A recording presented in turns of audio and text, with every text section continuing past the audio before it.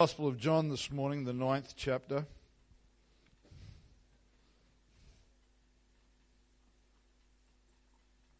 Again, so good to have everybody with us, and our guests.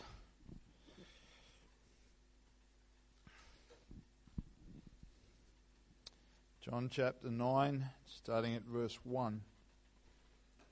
It says, "And as Jesus passed by, he saw a man which was blind from his birth.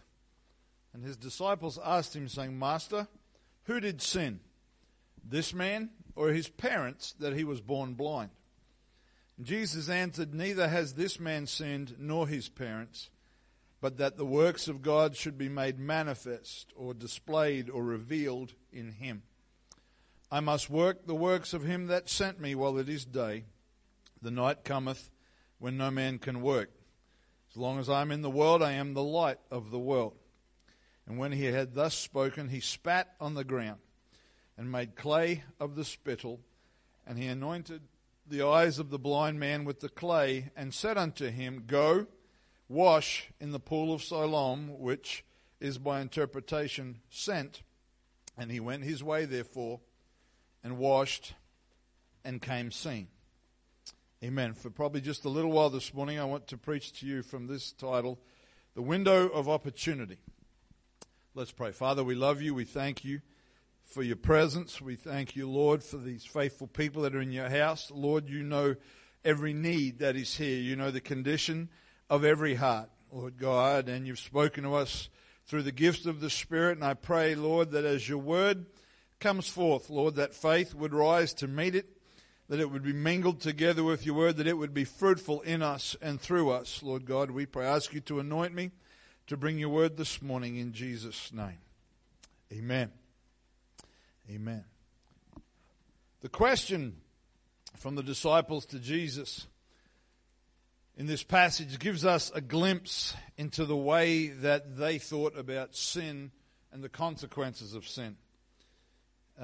It seems as though this idea of this man suffering from blindness as a consequence of his or someone else's actions was not uncommon. They thought that because this man was suffering in one form, that somebody must have done something to cause this suffering. Some writers, if you look at some commentaries, they suggest that the Pharisees of that time believed in something that is sometimes called the transmigration of the soul, which if you haven't heard of that, that's okay. But the idea behind that is that a soul could migrate from one life into the next, and that soul would face consequences or suffering in that next life for previous wrongdoing. It's a similar kind of idea to the belief in reincarnation that some false religions have in the world today. But it's not a scriptural idea. It's not a scriptural idea at all, because in the conception and birth of a new life, when a child is born, every single time it is a unique, original person, body, soul, and spirit that comes into existence. It is not something that is moving from generation to generation, but each of us is created unique. No two of us identical. No two of us exactly the same. No matter how similar we are created, each of us, with an individual body, soul, and spirit. And God wants to transform our lives. That's why we're here this morning. He wants to make us into new creatures, but it's not from one generation to another, but that transformation, if it is going to happen, is going to happen in this life. Right now, while we are alive, while we have the ability and the opportunity to make that choice, the Bible says that today is the day of salvation. Today is the day where we get an opportunity to choose to be transformed. We do believe that sin has consequences. I hope you believe that. It has consequences in this life, but especially on into eternity. And it is true that the sins of others can have an impact on our lives. That is definitely true. People having suffering and heartache introduced into their lives by others, it is of no product of their own action. It's not their own fault. It's not because of something they did, because of something that somebody else did. There are parents whose lives of sin impact their children. Sin is usually an action against another person. Not always, but usually an action against another person. So it only makes sense that our sins will mark the lives of others. Very few of us sin in a bubble or in a vacuum or in some way that doesn't impact somebody else, because we're all connected somehow to someone, and our choices have consequences. Amen. But the sins that I will answer to God for, the actions that I must own, are the ones that I do. They're the ones that I commit. I will not go to hell for your sins, and you will not go to hell for mine. And in just the same way, I cannot be saved for you, and you cannot be saved for me. It happens between each of us individually and God. Amen. We understand that the consequences of sin were introduced from the beginning when you read the book of Genesis, from the fall, the disobedience of Adam and Eve. God told them before they disobeyed Him.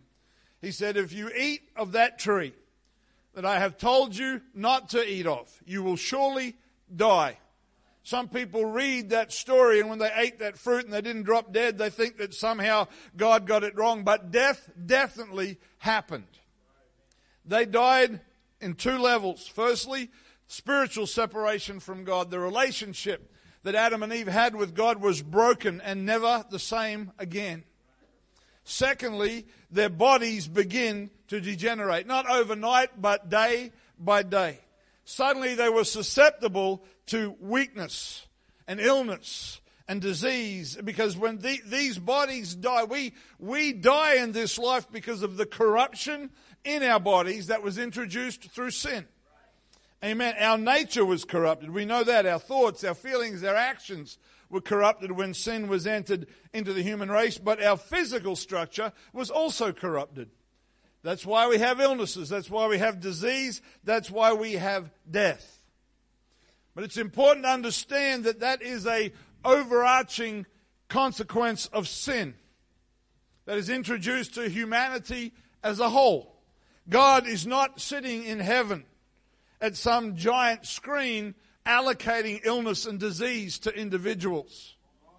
He's not sitting there saying, well, this one will have heart disease, and I'm going to give this one cancer, and I'm going to give this one whatever disease that you can think of and imagine. That's not how it happens, but rather it is simply the corruption that is in our bodies because of sin that makes us susceptible, that makes our bodies slowly, over time, break down and eventually die. It happens to the righteous. It happens to the wicked. You go to any cemetery, there are good people, there are bad people. There are young people, there are old people. But sooner or later, the Bible says that it is appointed unto man once to die. And I think we should do what we can to look after these bodies. I think we should do what we can to take care of ourselves. But no matter how healthy you live, I don't care if you have kale 3 times a day. If you do not invite me to your home. Doesn't matter how cautious and careful you are, you will die. Because these bodies are corrupted because of sin. There are times, although God is not sitting on His throne handing out personal illnesses, there are times that God does get directly involved and afflict people. And as much as we might not like to think about it, kills people when He chooses to. You can go to the book of Acts. You can read the story of Ananias and Sapphira. You can go to the Old Testament. You can read about Korah and those that rebelled with him. You can read about Aaron's sons, the priests, Nadab and Abihu, who offered strange fire. You can read about the wicked kings that the nations of Israel and Judah had. There were times that God brought physical affliction upon them and even death. Often, perhaps not always, but often it was when their actions were having a direct impact on God's people. Ananias and Sapphira's consequences, I believe, happened because of the impact they would have had on the church that was growing and in revival at that time, and God removed that threat to His kingdom. Korah rebelled against Moses, against the God-appointed leadership, and God knew that that would have an impact on His people, and He removed that young man. Amen. I'm glad that God just doesn't seem to just smite people left and right whenever we make a mistake, but there are times that he does do that. But as a general principle, illness, disease, and any other kind of flaw that exists in humanity is a product of corruption that just resides in the human race. It's not cause and effect. It is in a big sense, not in a personal sense. Amen. You can, of course, contribute to that by your own actions. For example, if you abuse alcohol excessively, you may destroy your liver and other vital organs. So you have contributed to your own downfall. But that's a result of our own actions. Amen. But it is incorrect, and I think it's important we understand this, and this was something that the disciples obviously wrestled with in this passage, and that sometimes we have to confront the way that we think naturally. It is important, it's incorrect to assume that because somebody is afflicted by an illness, has a disease or a condition, that they have necessarily done something wrong and that God is punishing them. That's not how it works. Otherwise, all of us would be diseased and dying and unable to get out of bed because we've all failed God. God does not do that. Amen. This blind man in our opening text in John chapter 9 had been that way since he was born, the Bible says. If you read the rest of the chapter, you'll find that by this stage it appears he is at least a young adult. When there's something of an interrogation as to how he was healed, it says that he is of age and able to speak for himself. So he is at least a young adult. He's not a child. So we're talking decades of life, possibly at least 20 to 30, if not more years than that. And somewhere in the developmental process in his mother's womb, the corruption that exists in humanity caused a defect, either in the function or the physical structure of his eyes. And he had never seen a thing. And Jesus rejected the idea that the blindness was a result of someone else's actions. He said that's got nothing to do with it. He said rather it is an opportunity for the power of God to be demonstrated. And so the Bible says that he spat on the ground, that he made small little mud balls like clay, pressed them into the man's eye sockets, and sent him to wash. And the Bible says that he came again seeing. That for the first time in his life, as he began to wash, that this is just my imagination, but you got to remember this man has never seen, so no light, darkness, all the days of his life. As the water is being splashed out of the pool of Siloam onto his face, and that mud begins to clear up, there's something that his eyes are beginning to register. It's called light. He's never seen light before, but at first it's through this murky brown liquid that we know as muddy water that's on his face. But as that face gets clearer and clearer, that light gets brighter and brighter. And when he lifts his face and wipes his hand across his eyes, he can see everything for the first time. Amen. When Jesus said that it was an opportunity for the power of God to be manifest, does that mean that Jesus caused the blindness in this man's eyes before he was born so that he would wait decades to be healed by Jesus? Is that the way God operates? He would say, well, I'm going to be there in 20, 30, 40 years, so I'm going to make that child blind so that when I show up, there's an opportunity. No, I don't believe that for a minute. What I believe Jesus was saying was that such is the power of God, that he can step into the corruption of a sinful world, use our brokenness to demonstrate his grace, his mercy, and his power. He wasn't saying, I made this guy blind. He said, sin, this is a product of sin. But he can step into brokenness and he can say, this is an opportunity for me to demonstrate what I am able to do. And I want you to know this morning that it does not matter how broken we are or how messed up our lives are. You are an opportunity for God to step in and demonstrate his power this morning. We use the expression, a window of opportunity, to refer to a limited time frame where something is possible. A time which will only be available for so long, and then the window will close. The Bible says that our lives are like a vapor, like grass that's here today, gone tomorrow. while we have breath in our lungs in this life, regardless of how much devastation and sin and corruption we have in our lives, we are windows of opportunity for God to manifest Himself. We are a chance for God to do something. This man's blindness, which was not his own fault, presented the opportunity. It created an opportunity for God to reveal what He was able to do, but it was this man's faith and obedience in going to wash at a specific location that took advantage of the opportunity. Had he not obeyed Jesus' instructions, he would have stayed blind. He would have been a blind man with dirt in his eyes. But because Jesus said, do this, and he obeyed by faith, he received the miracle that God had offered him. Amen. We need to understand that faith and obedience are a powerful combination. Amen. If you've never been baptized in Jesus' name, if you've never had your sins washed away, there is a window of opportunity for you to obey the Word of God. There is an opportunity where God says, if you will do what I say by faith, I will do what I say. Amen. Regardless of what you've done, regardless of what you've suffered at the hands of others, the voice of the Master is still saying, go and wash. Go and wash.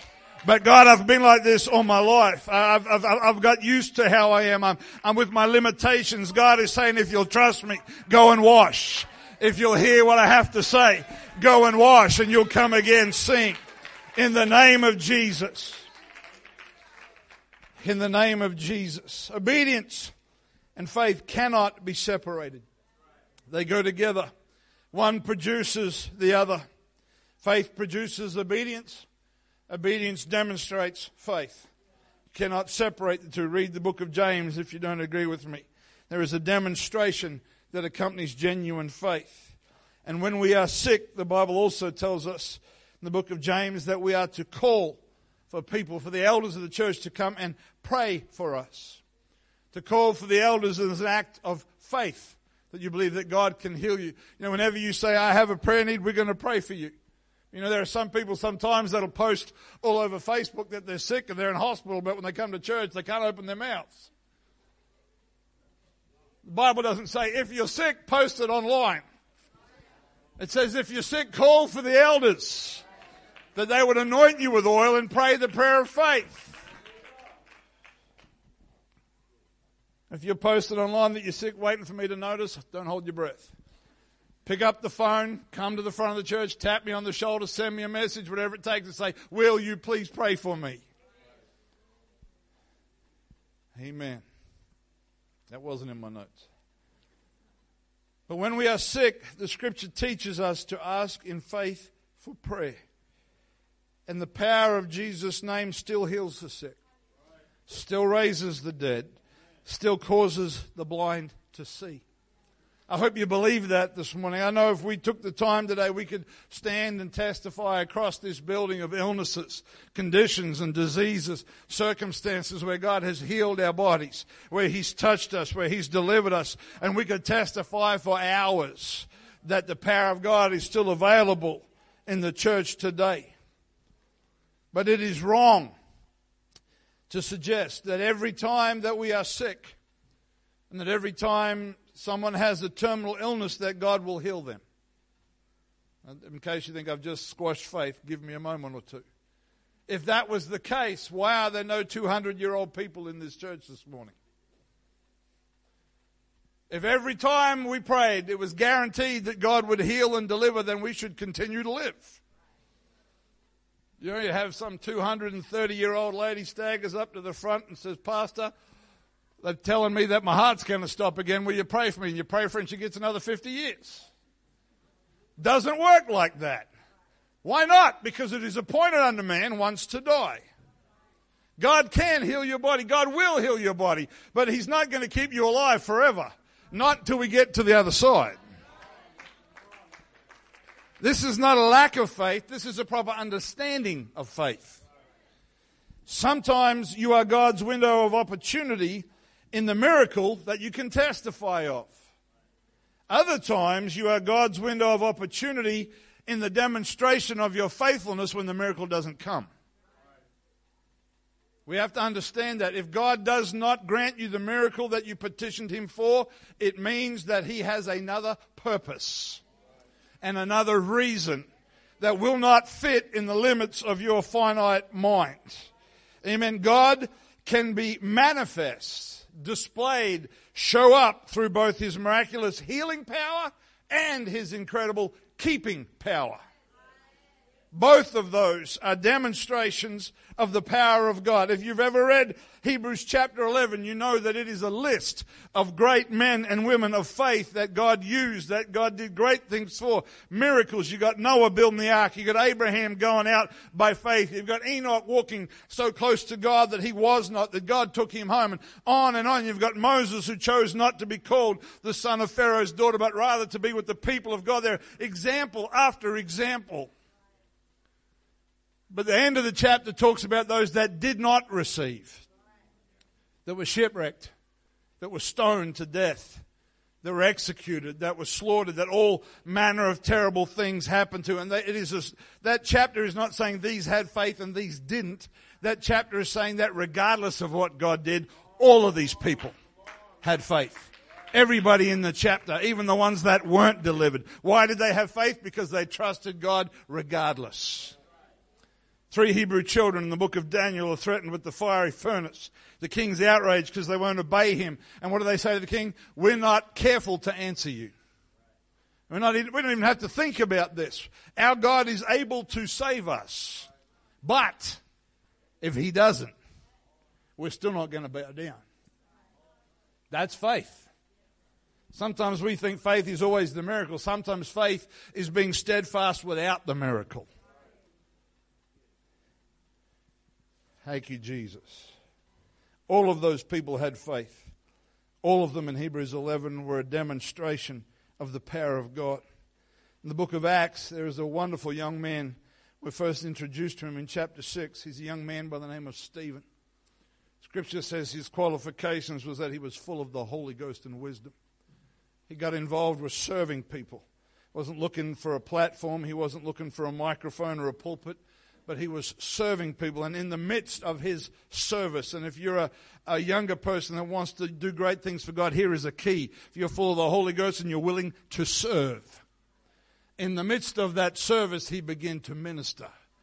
And God began to use him to do the miraculous. And it caught the religious authorities' attention, and he was brought before them to be tried, and they sentenced him to death, and they stoned him just throwing stones until he was dead. If you look into that, it was a horrible way to die. But that young man, while he was dying, looked up and said, I see heaven open. I see Jesus on the right hand of God. And he said, Lord, don't lay this sin to their charge. And the scripture says that he fell asleep or that he died.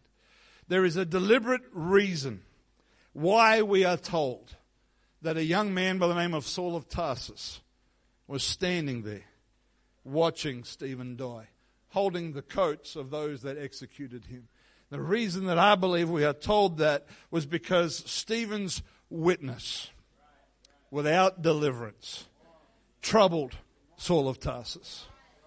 He had a hard time working out how this young man could be willing to die for Jesus Christ, how he was not angry and violent and struggling, but rather he was even extending forgiveness to his killers with his dying breath.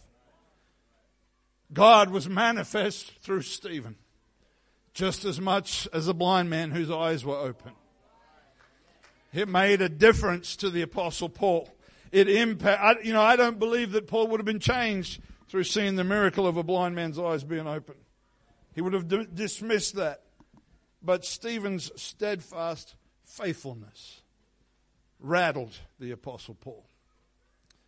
And when you get a chapter or two later and Paul's on his way to Damascus, still full of anger and fire against the church, and the Lord arrests him on the Damascus road, and he says to him, it's hard for you to kick against the pricks.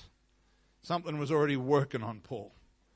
There was a wrestling in Paul's spirit and in his mind of, well, this is what I believe, this is what we've always believed, but these people, there's something about them.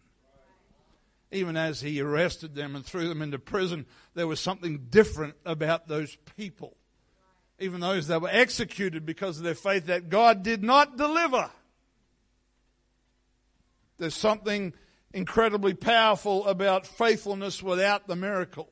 That's not the version we like. If you give me a choice, will I take deliverance over endurance? I'm going to take deliverance every day of the week. And if you're honest, so will you. The Lord says, well, I'm going to give you the choice. You can have instant miracle, or you can suffer for the rest of your life with no answers. There's only one. It's option A every single time. But faithfulness is demonstrated just as much in the receiving the miracle as in the continuing without the miracle. And that's hard for our natural minds, because we think if I have enough faith, God's going to have to do this for me. If I pray for my family enough, they must be saved. If I fast so many days and pray so many hours and give so many dollars and remove every possible evil thing I can think of, God must surely. The issue is not God's reluctance. The issue is God's will and purpose. God is not stubborn that you have to twist his arm and get him in some kind of hammerlock and make him conform to your wishes. What he understands is that there is a bigger picture that you just do not see. And if it meant that Stephen had to die for Paul to be born again, for the kingdom of God to receive the greatest missionary that ever lived, the author of so much of the New Testament, the bigger picture mattered more. Stephen didn't get his answer. I wonder, and I'm only speculating, but I wonder if when Stephen found himself as he died in the presence of the Lord, he said, Lord, why did you allow that for me to happen to me? Maybe God showed him what was happening in the church that he left behind. Maybe he saw Paul on the Damascus road. Maybe he saw, I don't know. I'm only speculating, but Stephen knew that God was in control. We live in a society that is so instantaneous gratification that it is hard for us to recognize that God tells long stories. God doesn't do 2-minute commercials or 30-second commercials. He tells long stories. And what we have to get into our minds and our hearts to understand is that the story that God tells of our lives does not end in your grave. The end of that story is beyond your grave. So if you go into a grave without a miracle, without a healing, without a deliverance, it's still going to be fulfilled. Because when you rise again with him, when that trumpet sounds, illness is gone, disease is gone, corruption is gone, heartache is gone, and we are glorified in his presence forever. That's the long story. That's the long story. Hallelujah. The disciples were looking for an explanation of why this man was blind that would fit within the boundaries of their own thinking. They wanted to be able to say, well, A plus B equals C, to explain it. And sometimes, as Christians, when we go through things that don't make sense, we feel a need to be able to explain and to justify what's going on. But God does not give you that luxury. That's what faith is. Faith is, I will trust him. Because our perspective, or our view, is not the same as God's. And so when I try to understand and explain everything in my life from the limited grasp of my own thinking, it leads to frustration. It can even lead to bitterness. Because I cannot work it out. Because I'm thinking of, I must have done this so that he did that. And he didn't give me this because I didn't do that. And God is saying, well, you look beyond yourself. But when you take Job's words and you make them your own, in Job 23:10, but he knows the way that I take. And when he's tried me, I shall come forth as gold. The final step of that process might be when the trumpet sounds. It might be at the resurrection, depending on when the Lord comes back and whether we're alive or whether we're gone. But when we learn to resign ourselves and say, God, you know the way that I take. Job did everything he could. He said, I looked behind me, couldn't find God. My left, my right, in front of me. Everywhere I looked, with my reasoning, with my understanding, I could not understand. I could not find God. I did not know what was going on and why he was allowing it. But he knows the way that I take. And when we understand that what God does and God does not do in our lives, and what he allows and what he removes is looked at through the lens of eternity, it needs to change our understanding. Because if you're constantly looking for a reason that makes sense in this life, you want to understand the cause and effect. You'll never be satisfied with the outcome of your own reasoning. You know, we are required scripturally to be able to give an answer for the hope that we have. That means we need to give a reason for what we believe. That doesn't mean we have to be able to explain everything that happens. That means you have to be able to explain what Jesus did for us, who Jesus is, why we live for Jesus. Not explain all the questions. Amen. But if we will surrender to the eternal purpose of God, offer ourselves to Him again as a living sacrifice, Romans chapter 12, we are a window of opportunity for God to be manifest through us.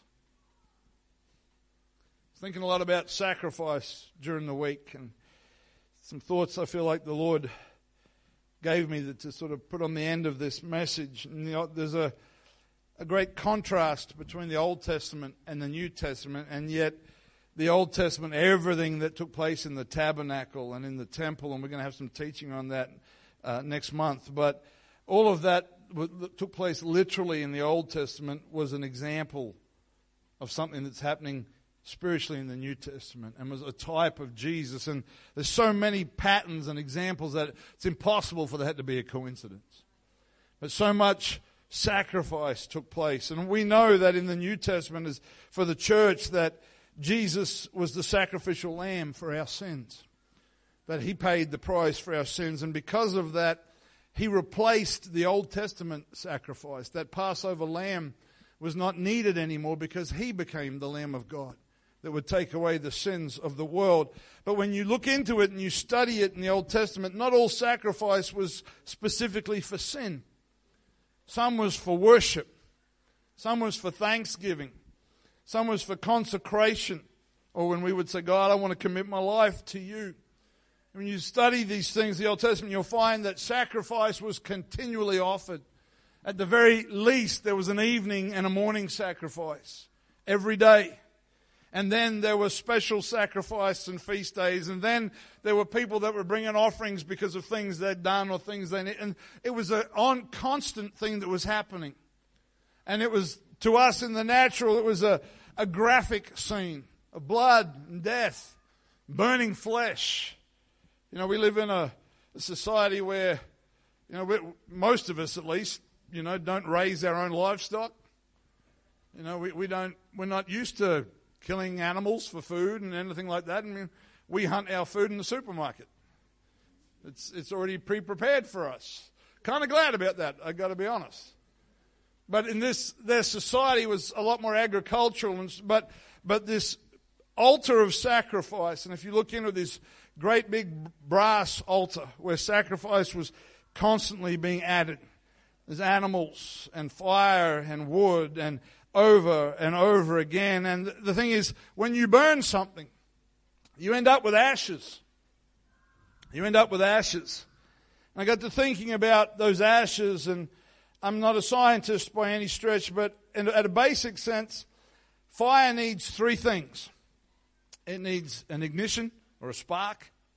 Matches is the easiest example of that. It needs fuel, wood, whatever is being burnt, and it needs oxygen. And when you have all of those three components, a fire can burn. But as fires burn, and eventually if you've ever had a campfire or you've had a wood fire in your home, you know that when the wood is slowly consumed, the fire goes out because there's no fuel anymore. The flame was still there, and there's often usually oxygen still there, but there's no more fuel. That's why in the book of Proverbs, and I'm not teaching about this morning, but to underline this idea, in Proverbs 26 and 20, it says that where no wood is, the fire goes out. Then it says, so where there's no talebearer, the strife ceases. It's a warning about gossip.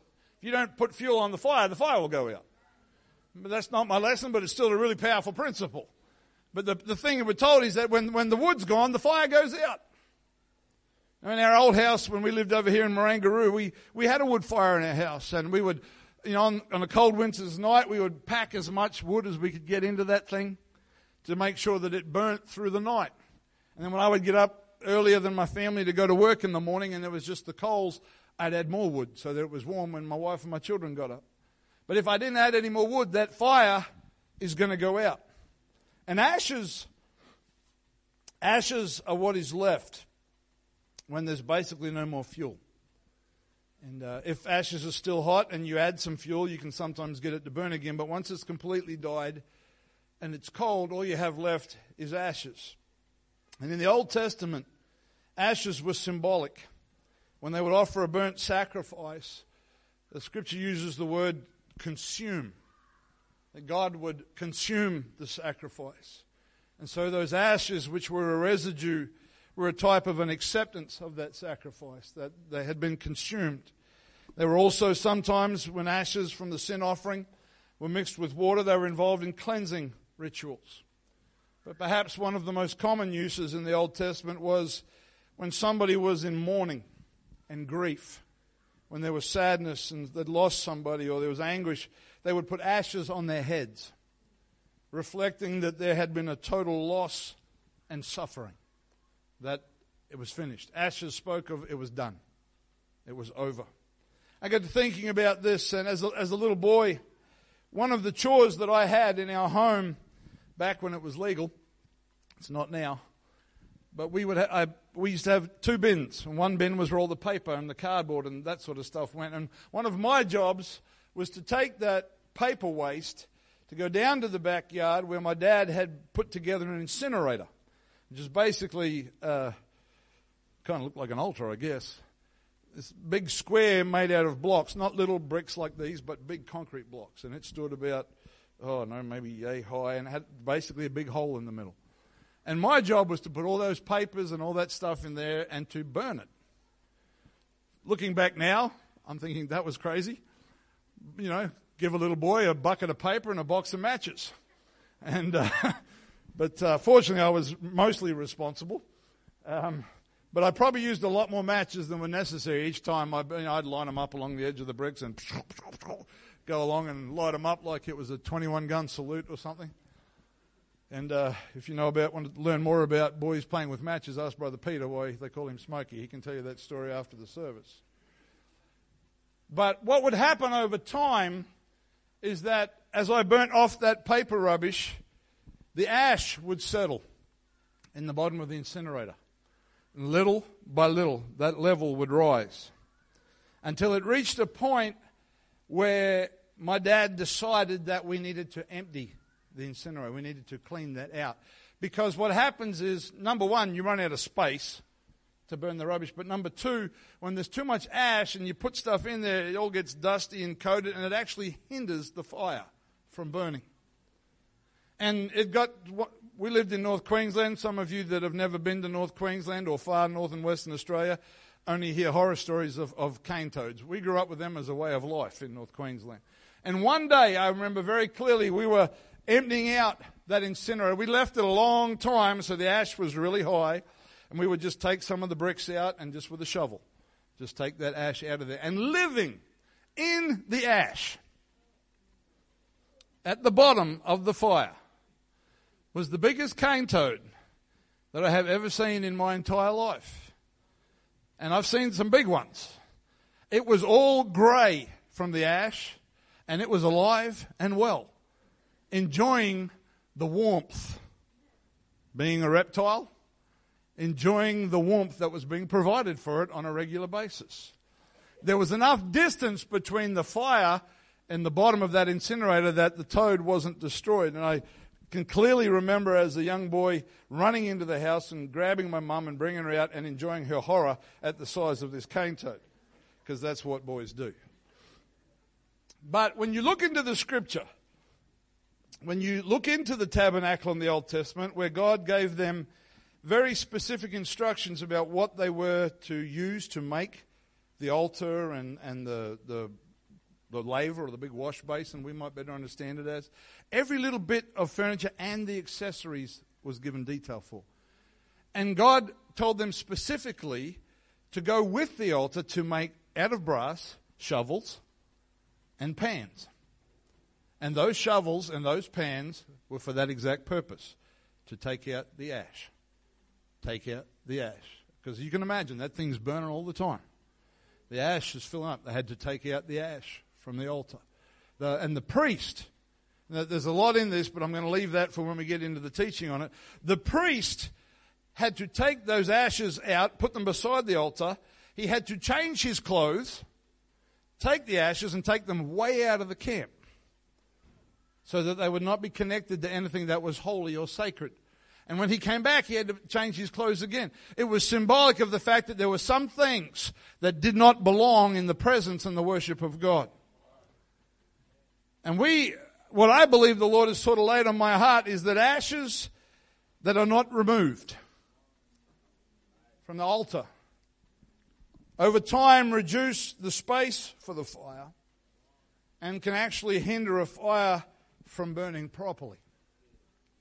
And if we are, according to Romans 12, to be living sacrifices, I want to ask you, if you can today, to think back to the first time you offered yourself as a sacrifice to God. If you've been walking with God for a little while, think back to how bright that flame burned.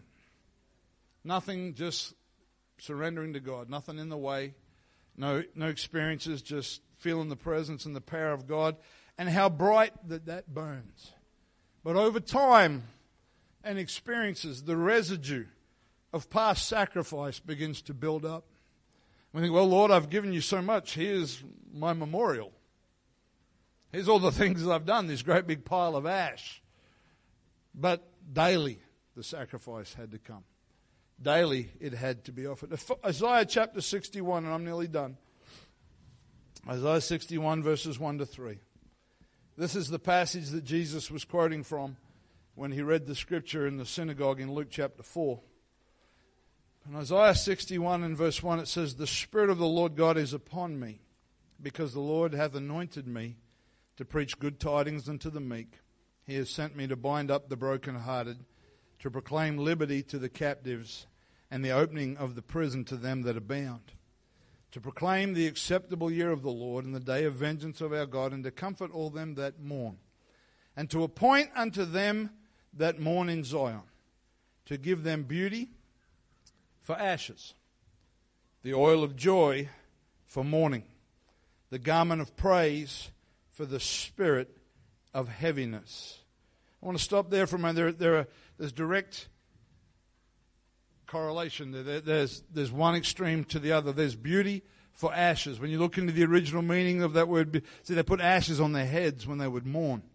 When you look into the original meaning of that word beauty, it's talking about like a headpiece, like something that was worn for a special occasion. The Lord's going to take away mourning, and He's going to put something on that is beautiful.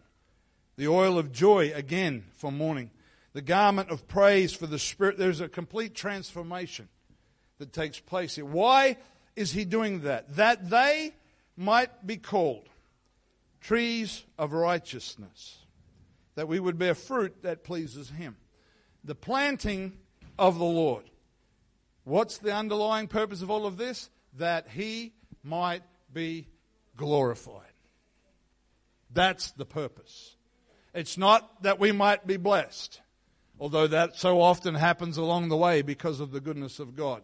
But it's that He might be glorified.